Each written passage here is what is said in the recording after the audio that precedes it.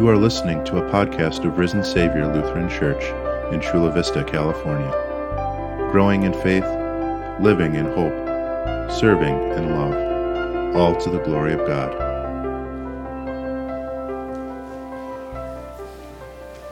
Jacob left Beersheba and set out for Haran.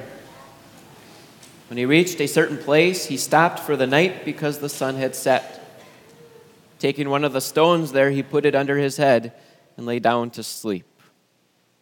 Genesis 28. In your own mind, how do you picture the setting for this incredible account? Maybe you, like I did when I was younger, picture a camping site.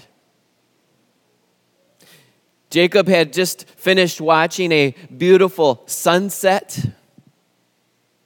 He kicked back his feet, looked up to the sky as it grew darker, and noticed more and more stars appearing. He had a little smile of contentment on his face as he drifted away into a peaceful sleep, and then had this beautiful dream. If you're like me when I was younger, maybe that's the picture you have in your mind in regards to the setting of this particular account. But there is nothing in the greater context of these verses that tell us that that is what the setting was like. Oh, the setting may have been peaceful and beautiful, but Jacob's heart and mind most certainly weren't. I mean, really, how did Jacob get to this point? He's away from home now with nothing, only 3 days into a 500-mile journey. How did he get to this lonely point in his life?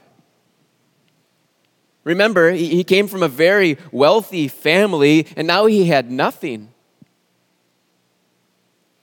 Remember that he was a homebody. He was a mama's boy.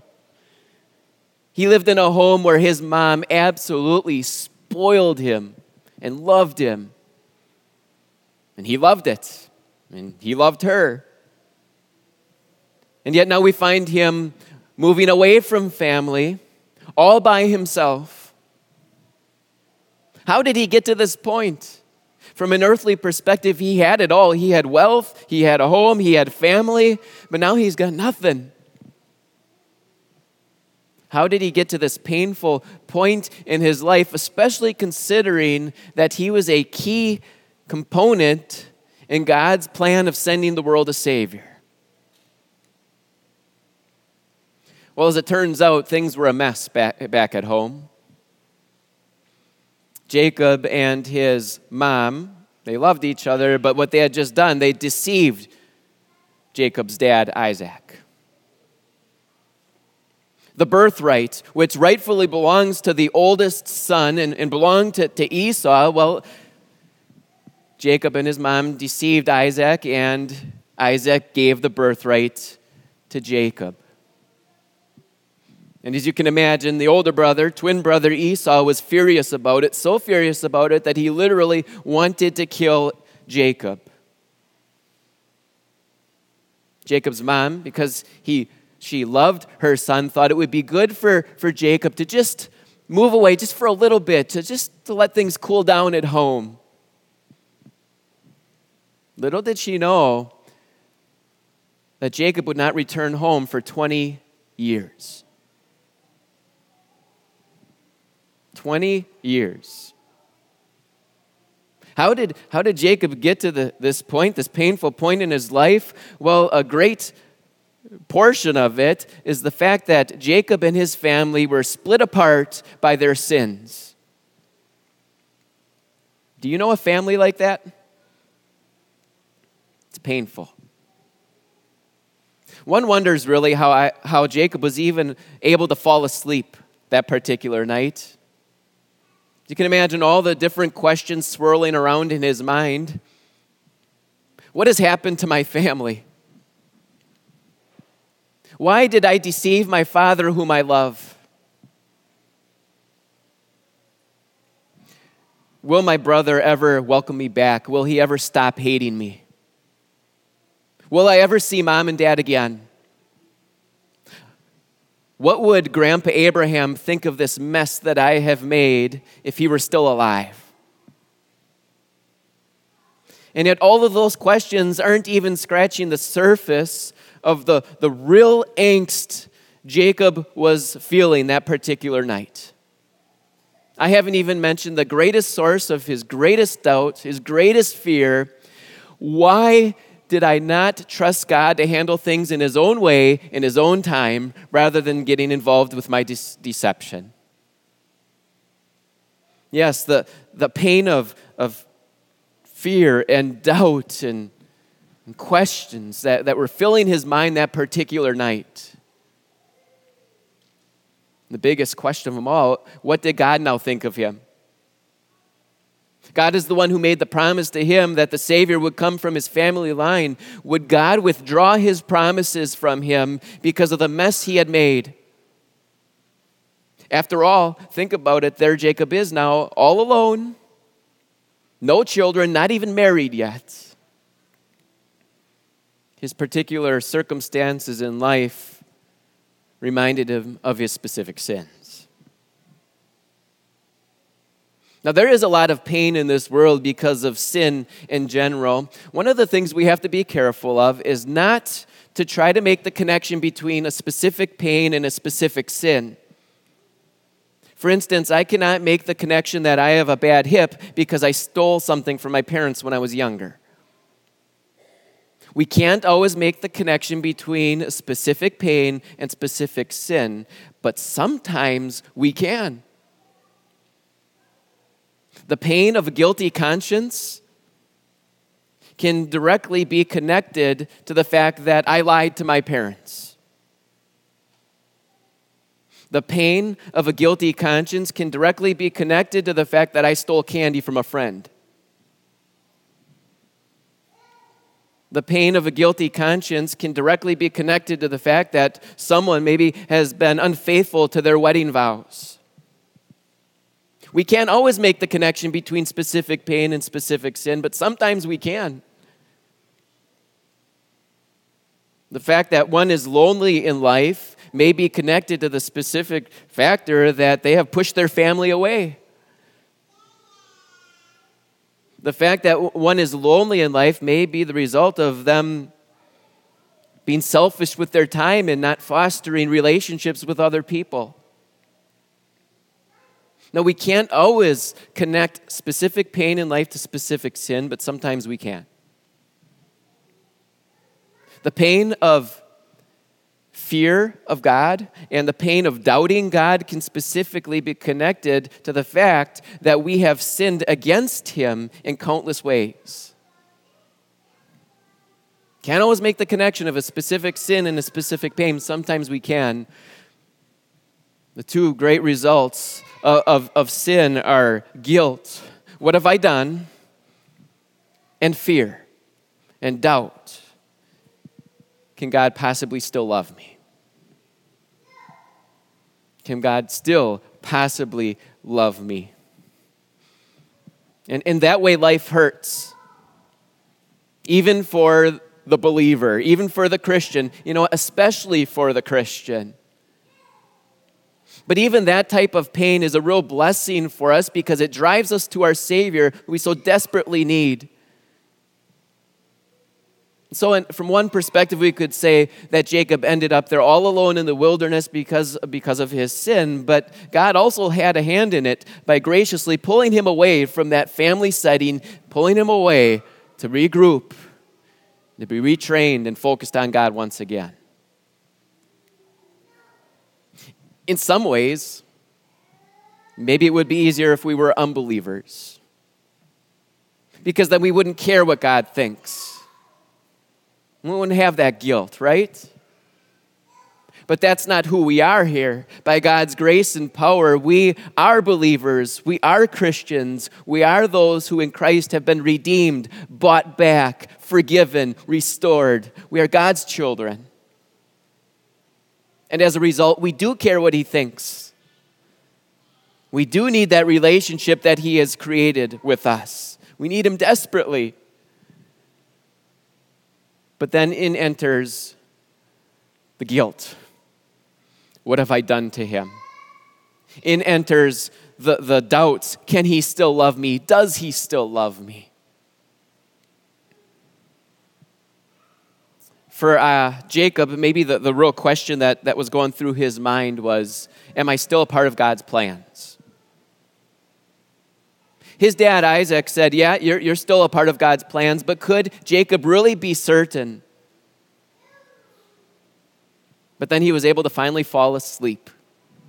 And one would think that because of the circumstances, Jacob would have more of a nightmare than anything. And yet he had a dream in which he saw a stairway resting on earth with its top reaching to heaven, and the angels of God were ascending and descending on it.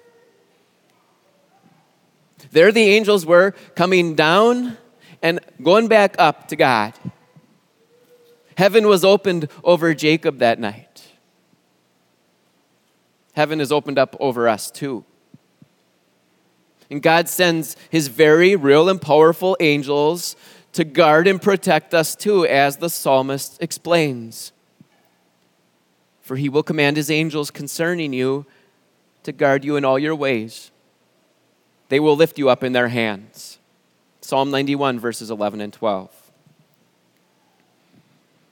But there was something else to the dream, right? Not only the angels, but standing at the top of the stairway, God himself. The moment of truth for Jacob. Finally, he was going to figure out what God thought of him. And this is amazing. Because there are no words of rebuke for Jacob. Maybe growing up, you remember those days where you did something bad at home? And then you were waiting in fearful expectation for mom or dad to come home? And then you hear the garage open up, and you hear them come through the door, and there you are almost cowering, and all they give you is no punishment, but a hug and words of, I forgive you. That was the pleasant surprise God gave to Jacob. It's not that God was ignoring Jacob's sins. It just was that apparently his life circumstances were enough of a preaching of the law. So God, instead of speaking words of rebuke and walking out on the relationship, instead builds him up and encourages him, forgives him, loves him. He assures him that the land on which he is lying is still going to belong to his descendants. And imagine those words. There he is, all alone, not married, no kids. And yet God keeps talking about his descendants. The same promise he gave to Abraham, the same promise he gives back to Jacob here. Your descendants will be like the dust of the earth, and you will spread out to the west and to the east, to the north and to the south. All peoples on earth will be blessed through you and your offspring. That last part there is specifically the news Jacob was waiting to hear. All peoples on earth will be blessed through you and your offspring. The pain and the angst Jacob felt over his sins is replaced by the peace of God and knowing that he was going to keep his promise and send a Savior. What a blessing indeed. So I don't know. I don't know how you came to church today. I don't know all of your life circumstances. Maybe in some ways you came to church today in the same way we found Jacob at the start of our lesson today. And if we're honest with ourselves, maybe we're in that situation because we have taken matters into our own hands like Jacob did in his life on occasion. Maybe that has led us to believe that we're all alone in this world now. But nothing could be further from the truth. Even though the devil will use our life circumstances to try to convince us that everyone's walked out on us and we're all alone, the same promise given to Jacob is the same words spoken to us. I am with you and will watch over you wherever you go. We're not all alone. In fact, I know you know this, but there's only one in history who has been all alone. Not Jacob, not David, not Job, no one here. The only individual in history who's truly been all alone is our Lord and our Savior, Jesus. The words he spoke are words we'll never have to speak and never have. Only Jesus. My God, why have you forsaken me? Words only of Jesus, not of us, never us, only him. I don't know, maybe you came here today like Jacob in other ways too. You have done something against someone and they are mad at you for good reason. And you feel guilty. And maybe the devil has created such guilt in you that you feel as if maybe God has even walked out on you. So what good is this dream of Jacob going to do for me today, Pastor? So let me point you to one other time in history where again there were the angels descending from heaven to earth. And it wasn't a dream. It really happened. It wasn't a vision. It really happened. The time in history where the angels descended from heaven to earth and brought the message to the shepherds, to the world, to you, and to me. Today in the town of David, a Savior has been born to you. How's that for good news to painful times in life? How's that for good news to those of us, all of us, who suffer from the pain of guilt and doubt and fear? God has kept his promise he made to Abraham, Isaac, and Jacob. He has kept his promise that he has made to us and the whole world, a Savior who is Christ the Lord. Amen. Thanks for listening to this Risen Savior podcast. For more information about our church, check us out online at risensavior.us.